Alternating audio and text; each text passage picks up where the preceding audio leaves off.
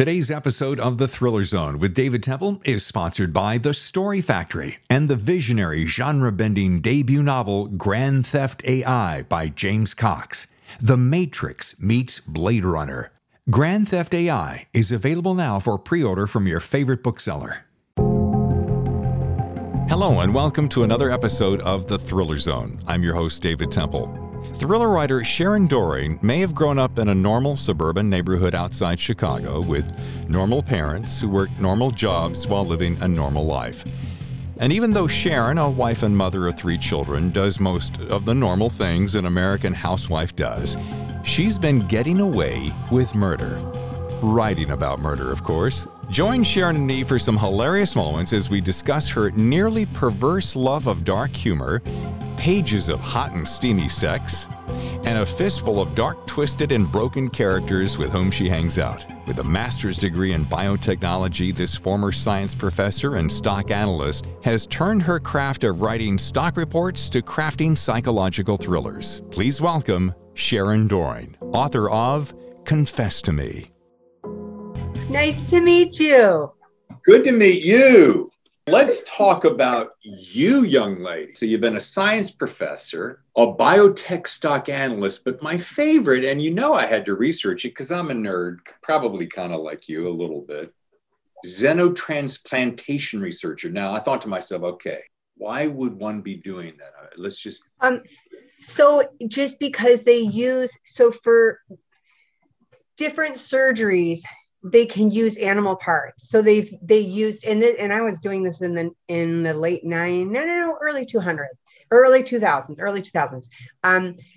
They use like pig valves and different things in the human, different components like in surgeries and heart surgery. And that's what the team I was on. So I was just in the laboratory working on how to not set off the immune response. Like there's the whole immune system cascade of reactions for rejecting an organ. So we were working in the lab, and then there were surgeons on our team too, who were, going and doing the surgeries where they were, and this was experimentation. This was just with blood and pigs. They weren't involving humans at this point because they needed to test it.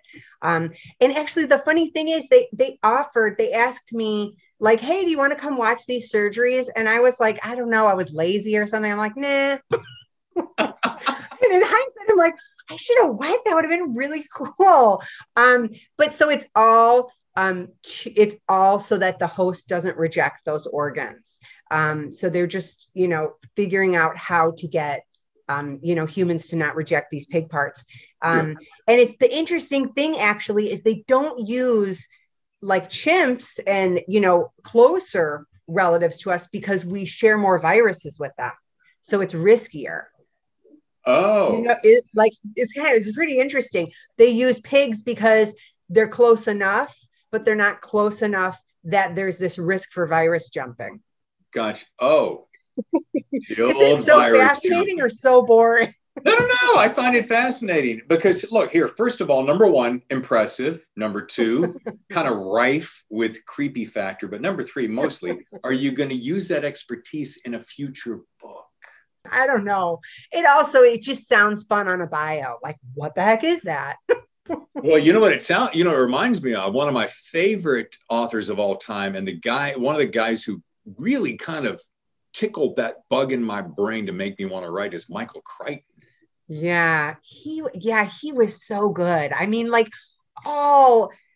his ideas and actually how he was able to manifest these ideas, these very profound or complex science ideas and just make them just super fun and totally accessible.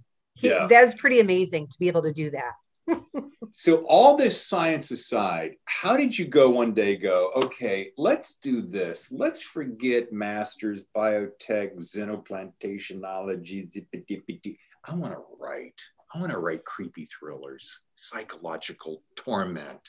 I guess, so I got into science because I liked studying it and I liked learning these different ways of analyzing things and thinking. But then once I got into a science job, I didn't like it as much. So I was working as a biotech stock analyst, and it was like the late 90s. I really didn't like it. And it was kind of one of my early jobs. And I think that if I was maybe a little bit older when I started this job, I would have been able to stick it out because it's like good money and stuff like that. But I was maybe too like young and like, I want to do what I want to do. And this isn't a good job and I don't like it. And it was, it was also it was a weird time. It was a small brokerage firm. And I just didn't like the atmosphere. I started really reading as an escape. And I always read, but I didn't like read, like all the time. So I started as an escape. And then also, at the same time, I was writing these stock reports. And the only part of my job that I loved was the writing. And I would like write these reports that were supposed to be, pretty dry. And I would like add all these things to them. And my boss is like, no, you can't write that. Like, no, like cutting all this, like, the voice out of it. And I'm like, I really like writing. So it kind of, I didn't realize like you could be a writer. I didn't know anyone who was a writer. And so I just kind of realized slowly, it took me a while to realize, I really like writing and I really like reading. And I'm going to try writing some short stories for fun. So early on, the goal was always, can I get it published? But, it's not like the total goal because, it takes a really long time for most people. It took super long for me. It was just so fun. Like that moment I sat down and wrote my first short story, it was just like magical. You know what I mean? That like, sure. Just like, it's a blast. And I knew, I'm going to do this, regardless of what happens. And then it took me like 20 years. To get a book out. It took me a long time. Well, now, is that because you were married, 3 kids, raising kids, and going to school and teaching and all of that? Or because I'm assuming you were keeping a notebook, honing your skills. Did you self-publish it all in the meantime? Yeah. Oh. So, part of it is I'm just slow, right? And I was working and stuff like that. But part of it is I'm slow. But I wrote like several dozen stories. I got just a couple of them published in like real small magazines. Nothing like, I was so impressed with myself, but nothing you've heard of and nothing that's around anymore, And then I tried writing a novel and it was no good. And then I tried writing another novel. My first novel I tried writing was horror, no good. Second one was romance. It was like awful. It was Wait. Why was it awful? Why?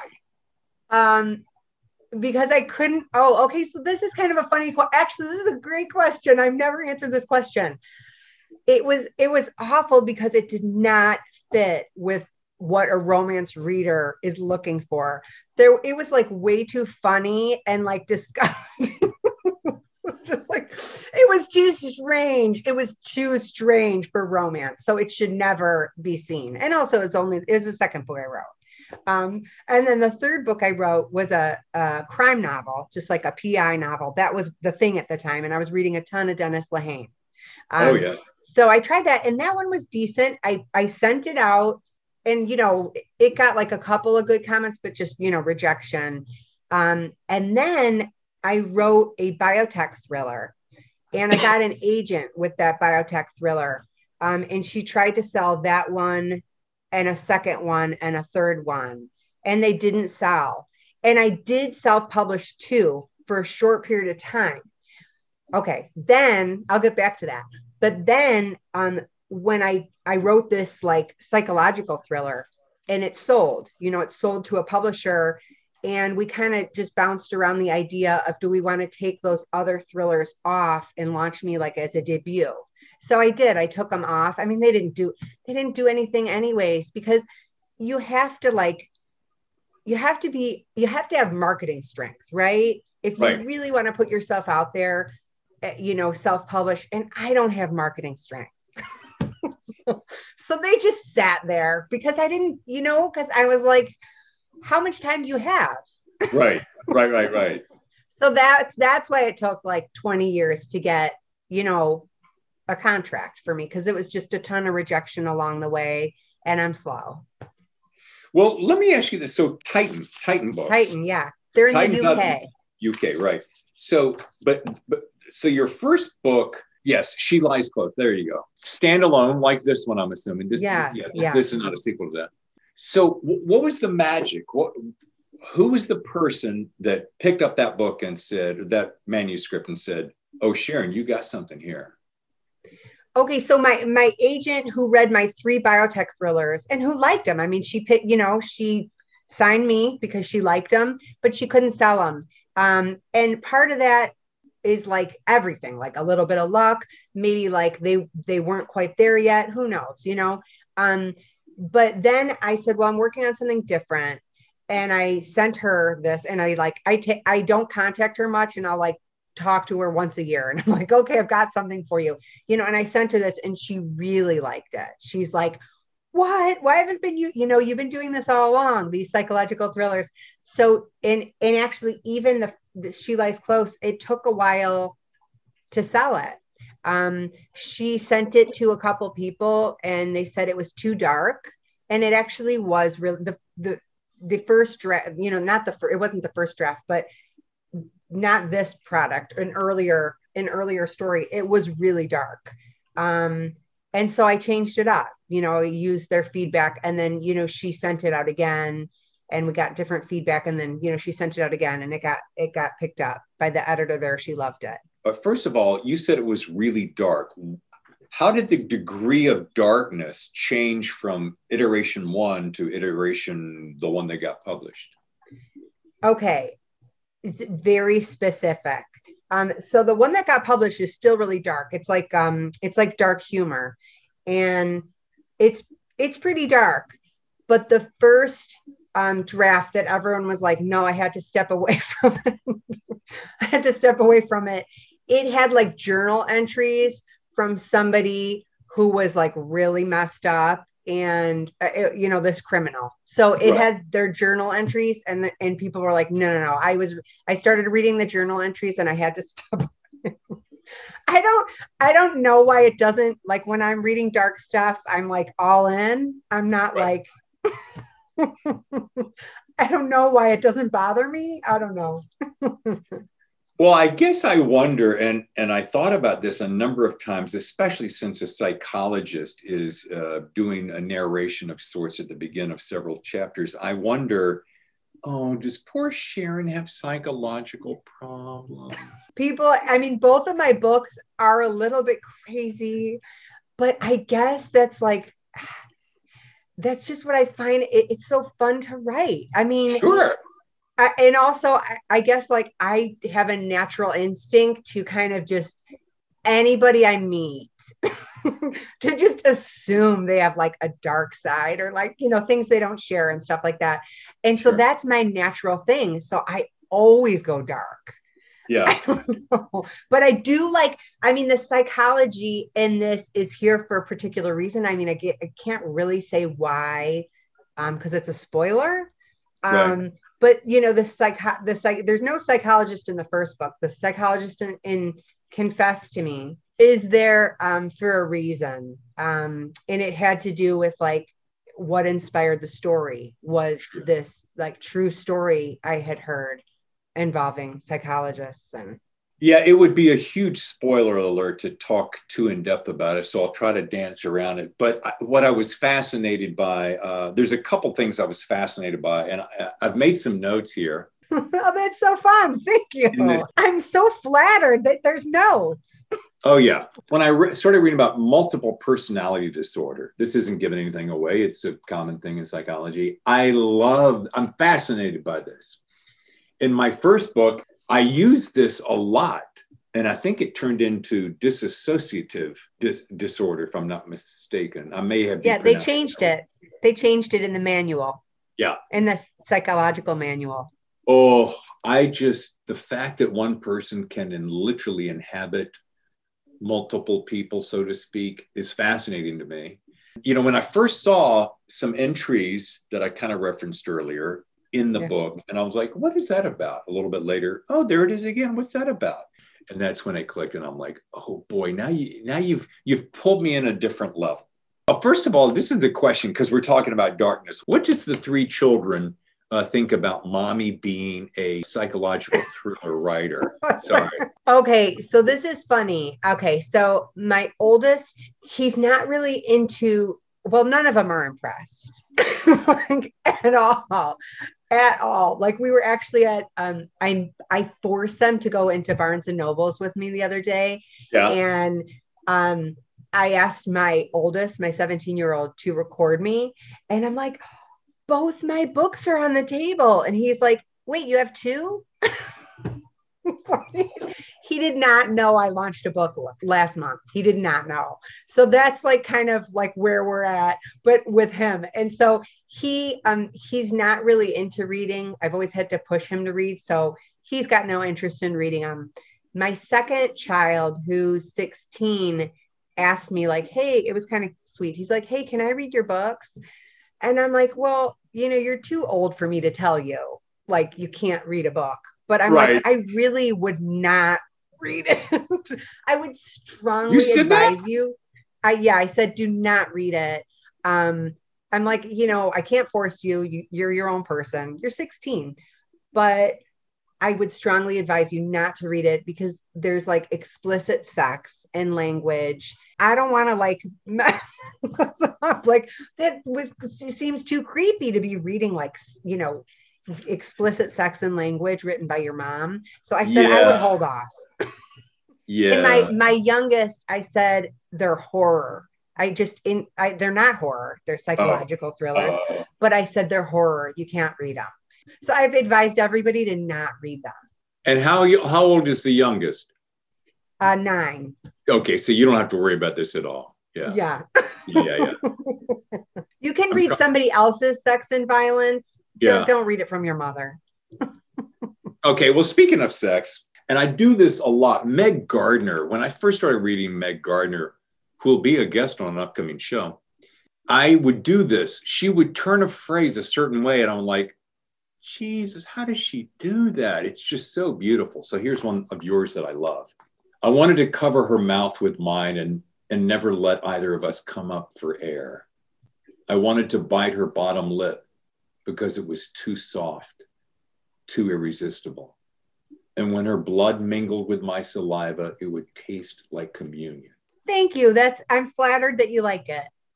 That is tasty. It's sexy, but it's not. Even your sex, by the way, even your sex, and I had this comment, your sex, while steamy, is not like it's not like romance novel writer, right. Which that's not a diss on romance novelists, because I mean, not that there's anything wrong with that. No, yeah, it's just a different genre and a different expectation. Yeah, exactly. But you give just enough. I mean, it really is kind of tantalizing, and I find it interesting.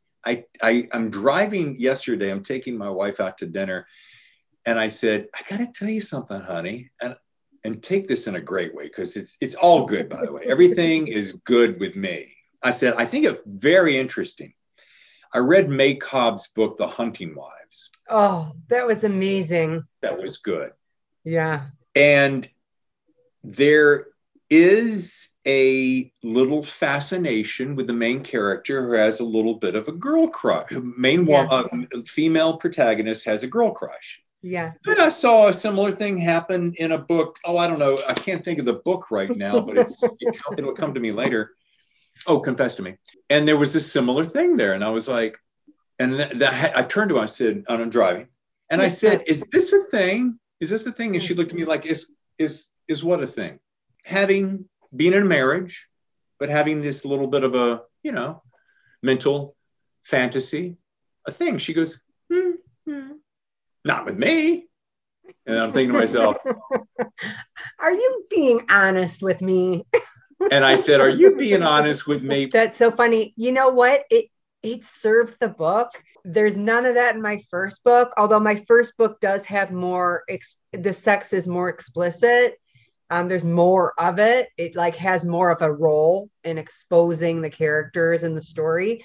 In this book, gosh, I don't think that was there as much in the first draft, but it served the story it served the story and it served the characters. And, the funny thing about sex scenes is that I find them very useful at exposing the character. Like really, you know what I mean? These things that, there's things that you talk about with people and there's things that you don't. So any type of vulnerabilities or shame or different things, it's a very effective way to expose that. And so, gosh, I'm trying to think, like a lot of that was kind of, added in later drafts to develop, but I don't know if it's a thing. I mean, I think it's a thing a little bit. Well, I guess what I'm getting at, is it a thing with you maybe? No, but, okay. So there's a whole bunch of inspirations to this story. And one of the inspirations, actually there's like 5 things that you can, like things that either I saw or things that happened to me that just kind of stuck around and I knew they'd come out at some point. So there was this woman who I knew who was very charismatic, like so fun. She worked with kids, so that's how I knew her. And she was like this dynamic woman that you were just drawn to. The kids were drawn to her. Everyone was drawn to her, not sexually, just like she total charisma. And then I kind of fell out of touch with her because my kids weren't, they didn't have that sport anymore. And then I just find out like maybe a year or 2 later that she's been arrested for a serious crime.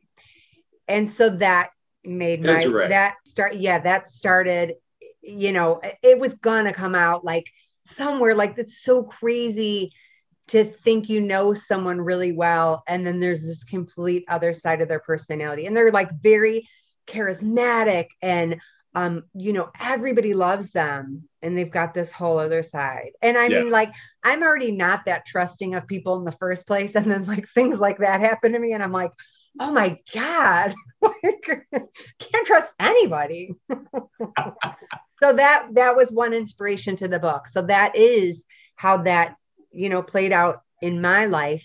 But then I added an actual relationship to it instead of just like, wow, there's this like really fun woman who's very charismatic and lovely to talk to, and my kids love her, to like it, it's different in the book. Well, that answers a lot. And so I'm reading testimonials and blurbs on your book from some really great authors. And one of my favorites, it doesn't get much better than this.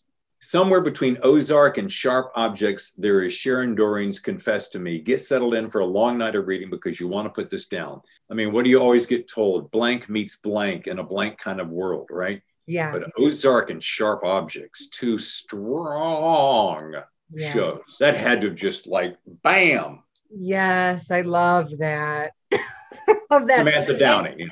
Yes. I mean, that was like such an awesome blurb from her. And as I'm pitching it with like Ozark and Sharp Objects. And there was another blurb from the Daily Mail in the UK that said it would be appealing for fans of Tiger King. And I'm going with that too, because these are like really popular things. And, at first when I heard like the blurb about Tiger King, I'm like, oh gosh, is that like a criticism?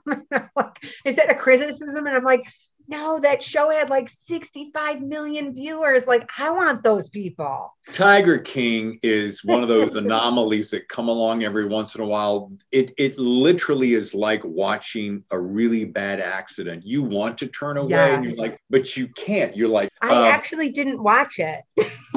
I started watching it and I wanted to watch it with my husband, and he sat down for like 1 minute and he's like, nope, not interested.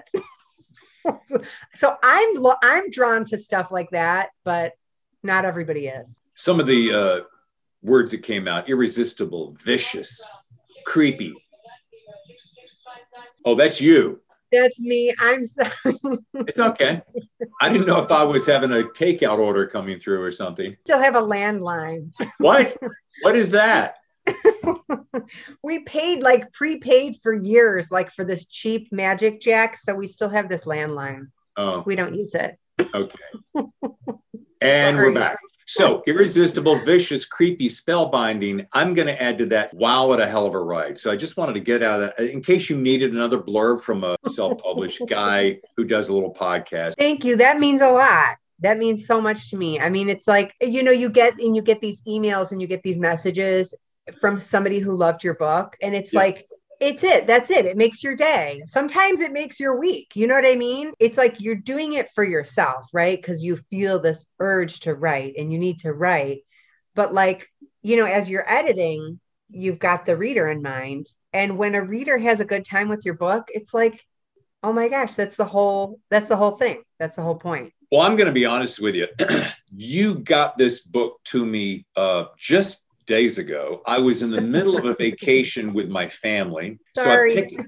No, it's all good. I picked it up while I was vacation. I'm bouncing my brand new 6-month-old granddaughter, Allison, on this knee, fending off my 2-year-old grandson, Jack, who wants to have my undivided attention, loving all of that in beautiful Colorado Springs. And I'm going, honey, I've got to escape. I've got a little homework to do. So I'd sneak away for a chapter or two. But then I didn't pick it up again because I've got a few other things going on. And I woke up this morning about 4:30 and your book popped into my head because I'd gotten pretty close to the end last night. And I got this morning and I'm just ripping through pages.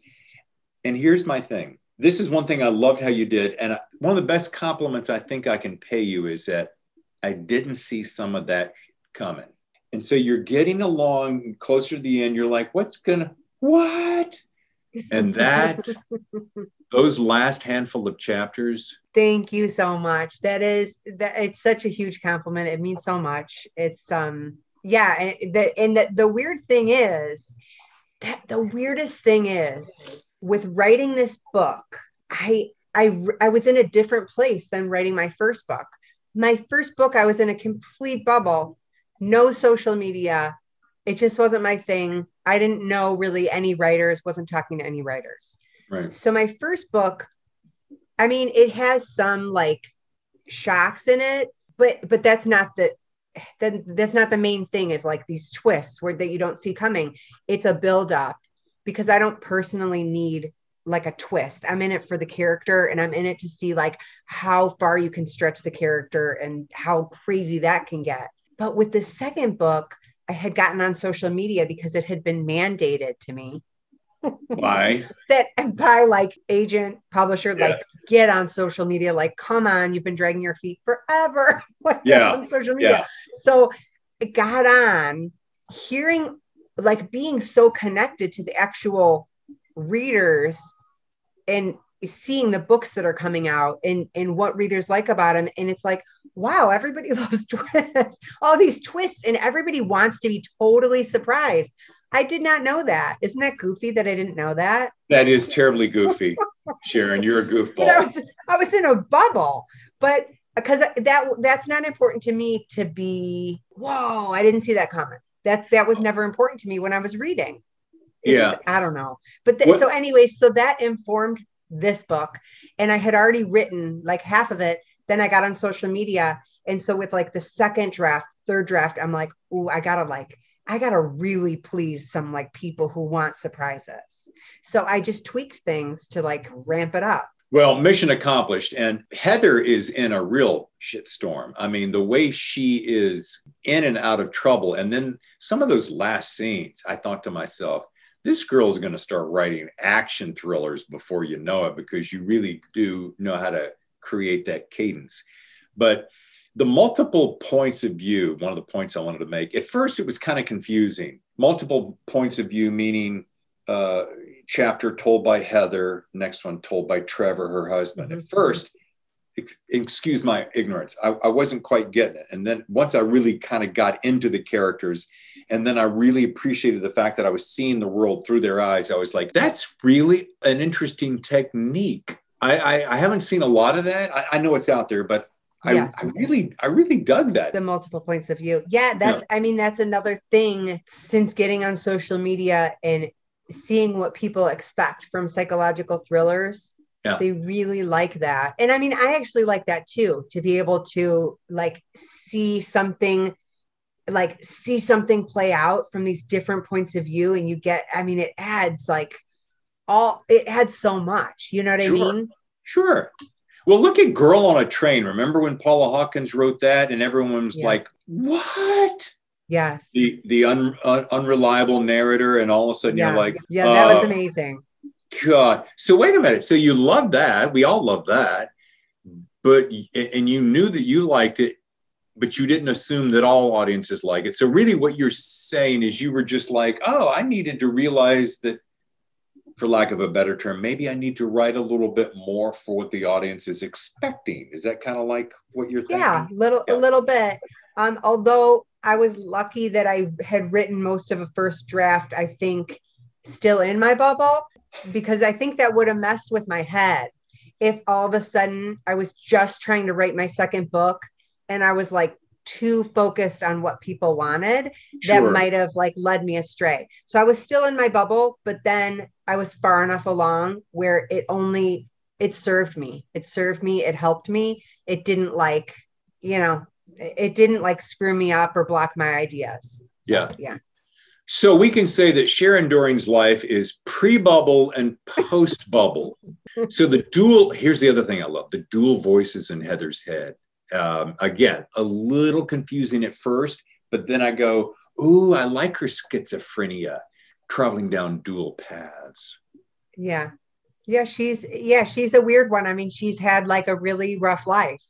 So she's got a lot going on and she's got to work through a lot of things. And she has all these, I mean, she's got a lot of relationship issues and a lot of secrets. So yeah, I mean, she was fun to write. The humor that you weave in and out of this, I probably got more kick out of that. The little side comments to self, one of my favorite things ever, because it's like you get to experience that person. Oh, is that how you feel? Yeah, I bet that's how you feel, you crazy bitch. Those kind of things. I caught myself laughing out loud. I knew I was 100% certain you were hilarious in real life. Thank you. I think my family would disagree. My family would disagree, but I like dark humor, and I don't know, I like it in there. I mean, a lot of my favorite psychological thrillers have some humor in them. I just like that. Going back to my tab, this is a good time for tab number 2. She had to have made her editor proud, because you do this thing where you strip away all the extraneous words. Let's stick with succinct. As darkness swallowed him, twigs snapped, first close, then farther. Dirt slipped, giving way, kicking loose and falling. Branches cracked, then a small splash. There's not a single extraneous word in there. And it painted this entire picture like that. Thank you. I mean, yeah, right. Like when we're writing, we want to tell a good story, but we love the words, and the words are so important. So, I mean, and you pour your heart into the words and, and try to serve them, you know what I mean? And then as you're editing, I don't know how you do it.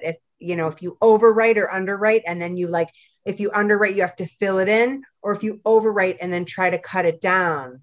But I do find myself overwriting and then trying to cut it down, because I don't want to bog down the story. I want to just you know what I mean? So What do you do? What do you do when you write? Do you underwrite and then fill it in, or the other way? Thank you for asking. I actually overwrite. What I will do is I try to let's start with a chapter. I try to write the chapter. I know what the chapter needs to feel like. I know where I'm going to the end of the chapter. And I try to write it relatively quickly, but I will be a little more floral with it, for lack of a better term. I'll add lots of different words just so that I'm painting the biggest picture, because I know exactly what I'm going to do tomorrow. Yeah. The next day, I will start the day. Let's just say I'm using one chapter. I'll start the next day with that chapter, and I'll go, too many words, and I'll kind of trim that off. I won't massacre it, because I may still need some of that cush. and then I go on my merry way. Now, my last 3 books, my sister has a PhD in English. I hired her to be my editor for this, and Well, that's a handy relationship. well, she's effing brilliant, and I mean brilliant, and she, oh my God, there's a couple of different things. Dangling participial phrase has been one of my nemesis, but she's taught me how to get out of that.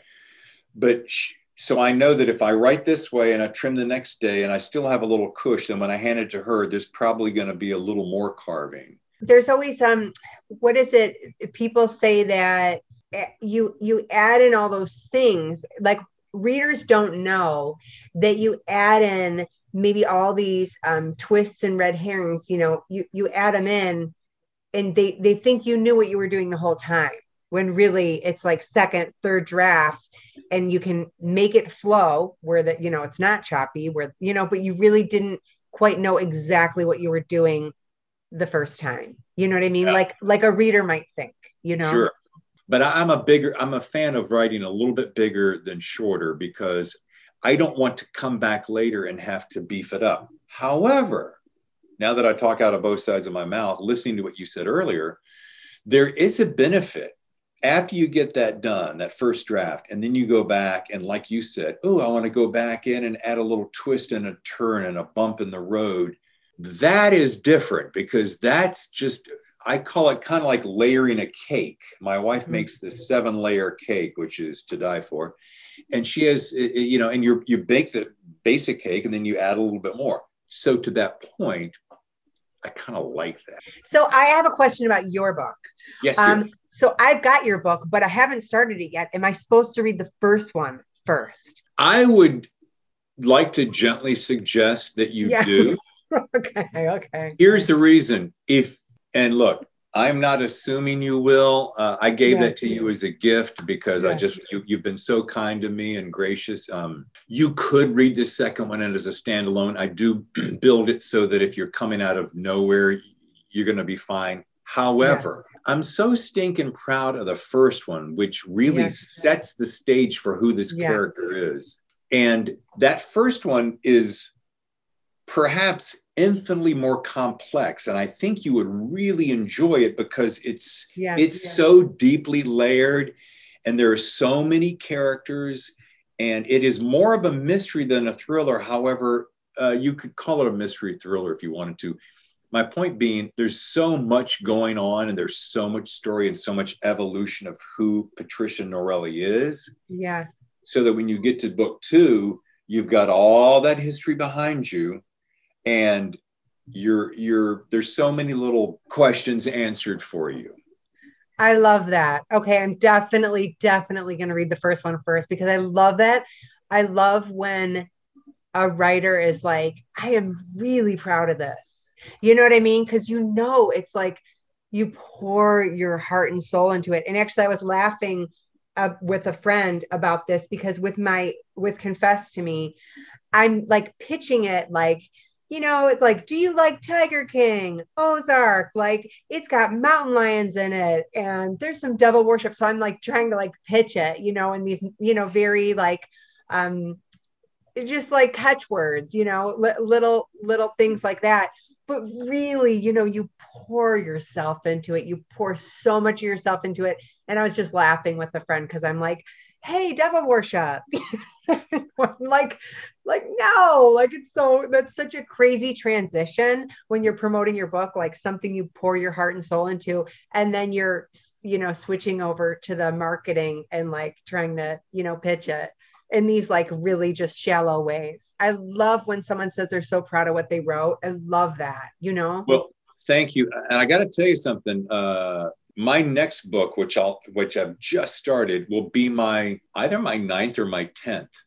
I think it's my 10th, because I said to myself on my 10th book, I told myself I would do 9 books. And on the 10th one, I would go after an agent for it, because I figured 10 would probably cover roughly 10 years, fills into the Malcolm Gladwell 10,000 hours, the Hollywood takes 10 years to be a hit. I feel like I've got my homework behind me, but I will say there's only 2 books of all of the books that I've written that I go, I am really, really proud of this one. That first one was The Poser, because, and I just got interviewed by a group that they said, what made you choose a female protagonist? Why be a guy writing as a woman? I'm like, well, kind of like my entire career. If I didn't think I could do it, I wanted to see if I could. So I kind of proved it to myself that I could. And I had this idea of a character. I mean, I grew up with a strong mother, 2 strong sisters. I've dated strong women. I'm married to a strong woman. I like a strong, take charge woman. I thought, wouldn't it be cool if you had a kick-ass broad? I'm being playfully irreverent, who grows up in a world of the male-dominated society, LAPD, but put her in that world and see how she deals with it. I love it. Yeah, I'm definitely going to read the first one first. So you're working on your 10th.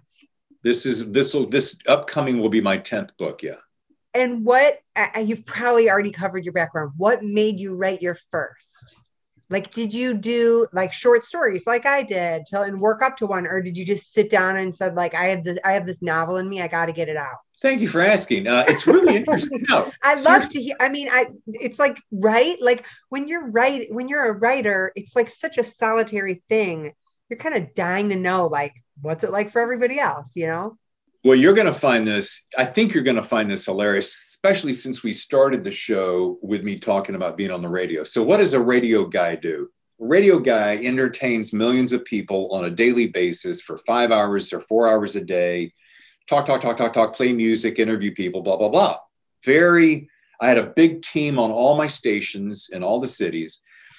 And then all of a sudden, near the end of my radio career, I stepped into satellite radio, which is, you would know it as Sirius XM, but it was even a little bit more generic than that at the time. And so I was cruising on this show, not really stimulating.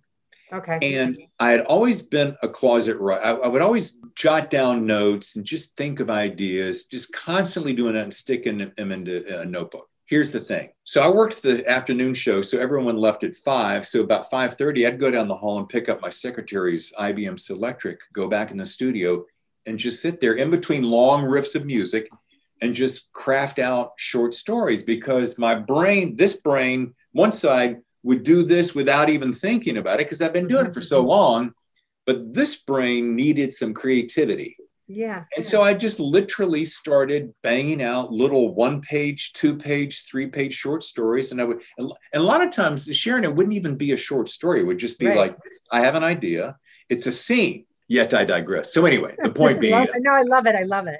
I slipped all those notes away. I stuck them into a notebook and I just sat on it. I still have it here in the office.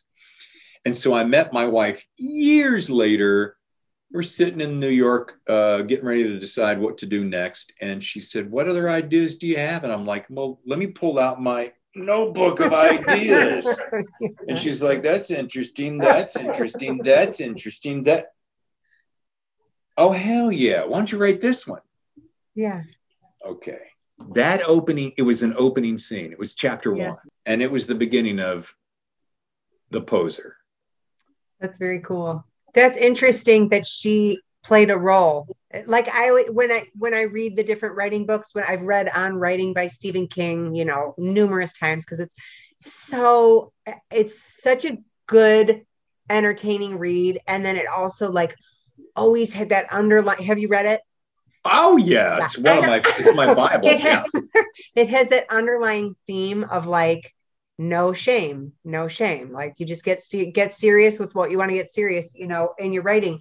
And his wife, like, played this role throughout, like, no, you have to keep going with this one. So that's really interesting that it's similar for you. I'm going to go one better because I know you have a little romance heart in you. I picked up on that. So my wife and I have a great love story. I'll tell you off camera a little bit later. When we met in Manhattan, and she said, if you could do anything, what would it be? I'm like, writing. She said, do it. That's what you should do. She said, just go do it. And so I got to tell you, it's a lot due to her. And if you met her, you'd get it instantly. I mean, she's an amazing woman. And she said, you are made for this. That's amazing. I love that story. I mean, yeah, that's so great. And that's also so interesting that, the writing came in there. Do you think a lot of actors and actresses want to write because they're so it's so about the expression, self-expression and character, and so how complicated the character is, and how snappy and sharp the dialogue is? Do you think a lot of them want to write? Yes, and I'm seeing this more and more. Every time I turn on a podcast, I hear another celebrity writing a book. And I think it's a couple of very essential things. We're all storytellers. We're hardwired to tell stories. So there's that. Second of all, especially if you've been an actor, I mean, what does an actor do? An actor take the script, inhabit it, tell the story through your mind, through your eyes. So, you're going to color this piece of paper, the script, the character with who you are. That's great storytelling. I think we're all storytellers. I think every single one of us in some form or fashion are storytellers. That's lovely. It is super lovely. Yeah, no, I mean, I think, you're right, because when you read about there's a statistic, I think it's 81% or something of people want to write a novel, right? So you're right. It's kind of a lot of people want to do it, but I guess I just was thinking oh yeah, I mean, if you're an actor, you're really into character and expression and, the workings of the mind, and, so I would think it's probably even higher than 81%, maybe, with actors. I think so. And you know what I think is funny? I don't know how many times I've heard, and I know you've heard this too, how many of our friends around us have said, oh, I want to write a book. I'm so going to write a book. Well, great. Get to it. Oh, well, maybe not today, but I'll start it tomorrow. So those people are not ready. I actually don't have anyone in my life who says they want a book. So maybe my circle is super small, Midwestern circle. I don't know. Nobody's told me they want to write a book. Oh, wow. I have literally dozens of people who have said, oh yeah, I want to write a book. I'm like, well, do it. Well, I'm not really sure I know how to do it. I'm like, well, can you write a check? You can write a book. No, I'm kidding. Nobody knows how to do it. I mean, even somebody who's written a bunch of bestsellers, they still sit down to, their blank screen when they're starting a new book, and they're like, oh my God, what am I going to do? Right. I think we're afraid that maybe we won't be as good as the last one if we feel good about the last one. Oh, I can't do that again. Well, why would you think you couldn't do that again? If you did it once, you can do it twice. I think because it's such a journey. So when you're right at the start of the journey, you can't see how you're going to make it so complex and so, multi-layered. And are you going to get the character enough, all the different aspects of them? You just can't see because you're right at the start of it. So maybe as you're maybe at whatever, 15,000, 20,000 words, you're okay, I can see this is going to work. But right at the start, you just don't have much more than, some sort of minor game plan. I don't know. But back to your real essential point. Yes, it is daunting to think of yourself doing 90 to 120,000 words. Yes, do you have hiccups along the way where you go, I don't feel it today? Yes, do you think, well, I have just the right red herrings and character development and enough twists and turns to keep the reader's interest? Yes. However, you can only write a sentence at a time. Yeah. You're probably only going to write about a chapter a day, probably, maybe, unless you're on a roll. And then most importantly, and I'm going to research who your editor is, because I would love to pick their brain. Her name is Sophie Robinson. Okay. She's in Titan. And so they're in the UK. And she was amazing. I mean, I don't know. So I don't have any other experience with any other editors, but it's every new, it's like anything, every new experience you have builds you and you learn a lot from it. So I learned so much from her. should give me my first just like 2 pages of notes, nothing in the manuscript, but just ideas. Like, listen, you need to add a prologue and this is what needs to happen. And then like this part of the character, no, you got to change that. You know what I mean? So these 2 pages of notes for both my books. I mean, you first read them and you're like, no, I don't want to. I worked so hard. I don't want to make these huge changes. But then you let it sink in and you're like, oh my God, this is amazing. Like, the notes somebody gives you in your book. And then as they go through, page by page, paragraph by paragraph, saying like, no, you need to add something about this here, or like, what happens in this chapter, like get rid of it. You know what I mean? It's kind of amazing. It's brutal, but I love brutal because it's making it better. I was going to say, when you're getting pushed and you're straining to round off those sharp edges, you're getting better. And I think to myself, the very first thing that popped into my head is you have to have a tremendous amount of trust in this person to not only really know what the hell they're talking about, but that they preserve your voice, respect your creativity, and third, nurture you as a person while still gently, velvet glove, a velvet hammer kind of thing, going, knock these edges off, tighten this in. But trust me, if you do that, you're going to be pleased. So would you agree with that? Yeah, I think it's kind of amazing to be able to do that in a way that like doesn't make the writer just cry. Sure. So it's also, I think, a slow process. Like those first notes are just like, okay, I really love this. This is how I'm seeing it. And I don't like this part. I don't like this part of the character. You know what I mean? In that gentle way. And then once you turn that, and then they can kind of go and break down other things. And it's in a slow enough process that you're not just a wreck. Sure, but sure. Also, and my editor did let me push back on one of the main parts of this book, where in the first draft, I mean, gosh, this book was so different in its first draft. And she's like, well, I don't see the point of this. I think you should just do this. And I'm like, wait, let me see.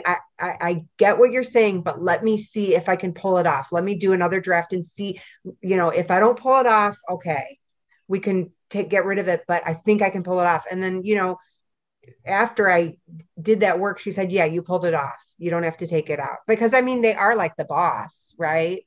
Well, in a way, they're your publisher, and they're like, if they say like this whole aspect of the book isn't working, you need to do this.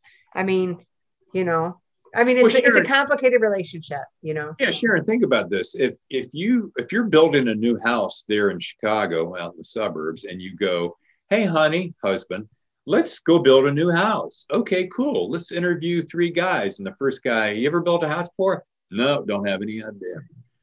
Okay, next one. Yep, here's 50 that I've built just this year, and I'm pro at it. Who are you going to go with? Yeah, probably the second one. Right.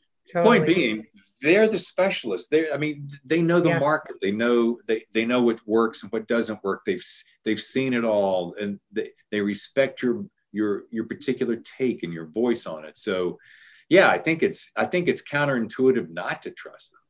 Yeah. So it is such an interesting relationship, and I really love my editor, and I think it would be really hard if you didn't like your editor. As we start to wrap things up, because you've been so gracious with your time, and I don't want to eat up your entire day. I want to throw some random questions at you. It's okay. I love random questions. Yeah. Coming from my radio background, and they can be off the top of your head. It's not complicated, and it's not the number one. It's just like, what music do you write to? Do you write to music, or do you prefer silent environments? I love this question. I used to write to music. I don't anymore, because even though I love it, it slows me down too much. So I don't write to music, but I can edit with music on. Okay, excellent. Who is one of your favorite authors of all time, living or past? And if you could invite that person over for dinner, say with your husband, who would that be, and what would you serve or have served? Okay, I think my 2 favorite authors are Stephen King and Gillian Flynn, and I would not want to have them over. because I'm such a fan that I don't think I could relax. I think it would be better if we never. Okay. I've never had that answer. Fair enough. Laptop or desktop or pen and paper? Laptop and pen and paper. If I need to be very creative in a short period of time, pencil and paper. Okay. Pencil, not pen, but pencil. If I'm like under the gun to write a new scene, pencil and paper is totally going to work. But typically I write on my laptop.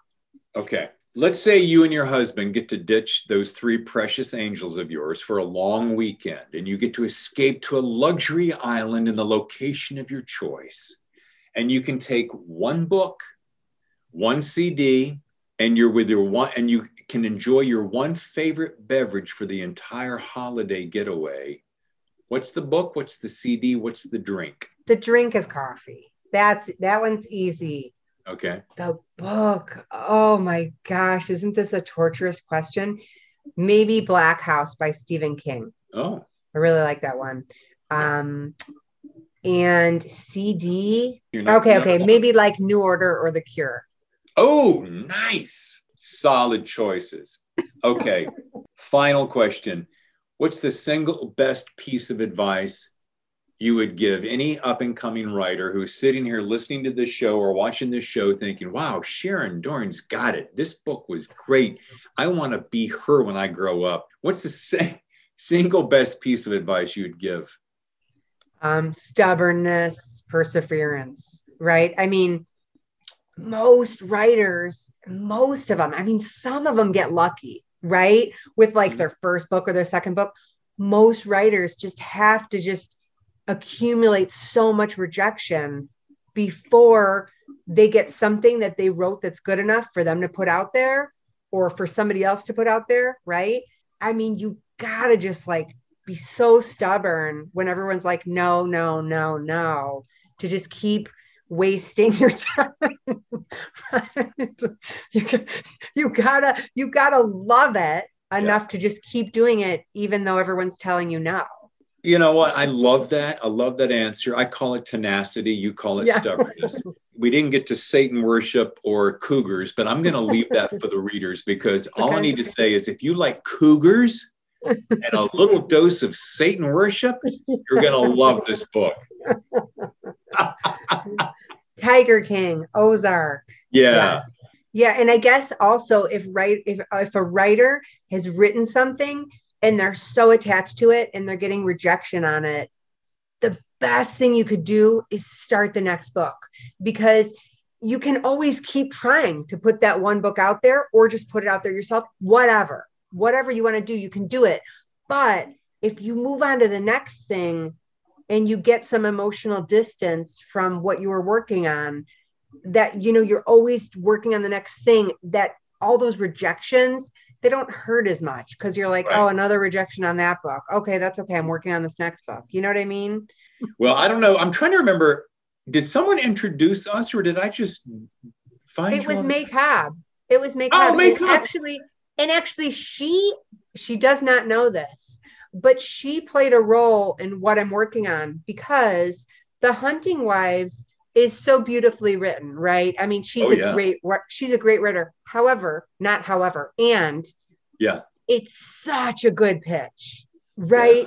It's such a good pitch. So there's so many great books, but not all of them have a great pitch. They're just like, okay, this, you got to read this book. It's really good. I can't describe it in one sentence, but just read it.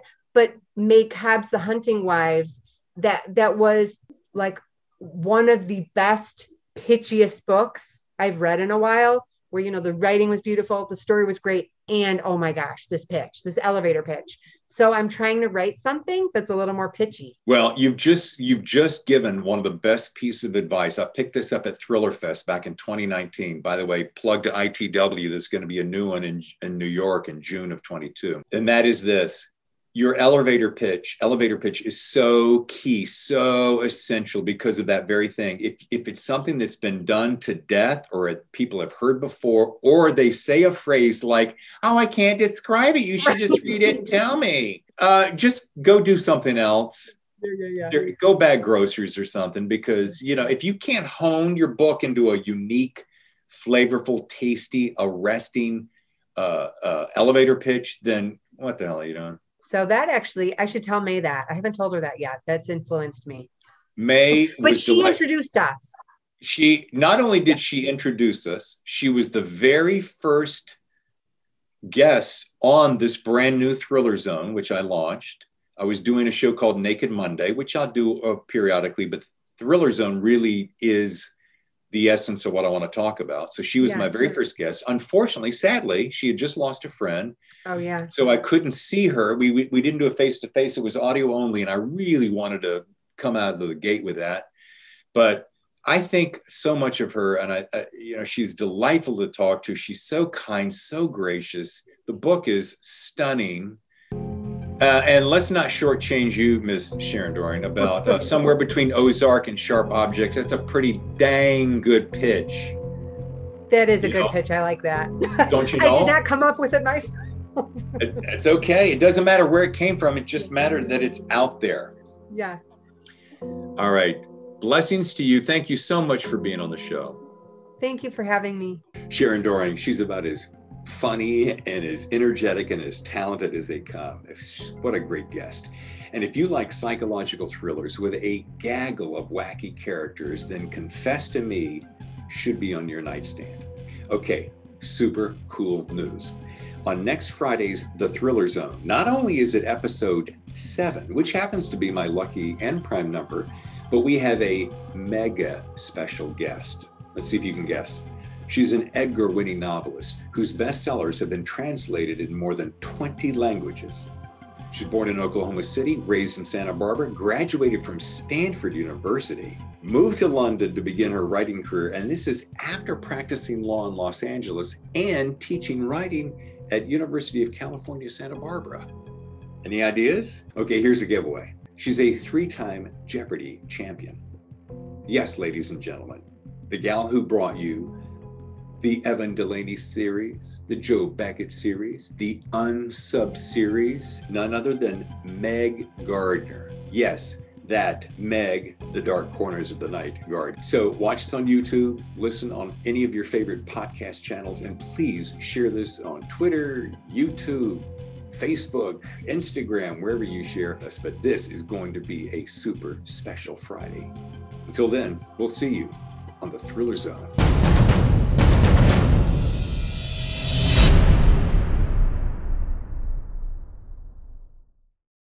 The Thriller Zone has been presented by The Story Factory and the visionary genre-bending debut novel Grand Theft AI by James Cox. The Matrix meets Blade Runner.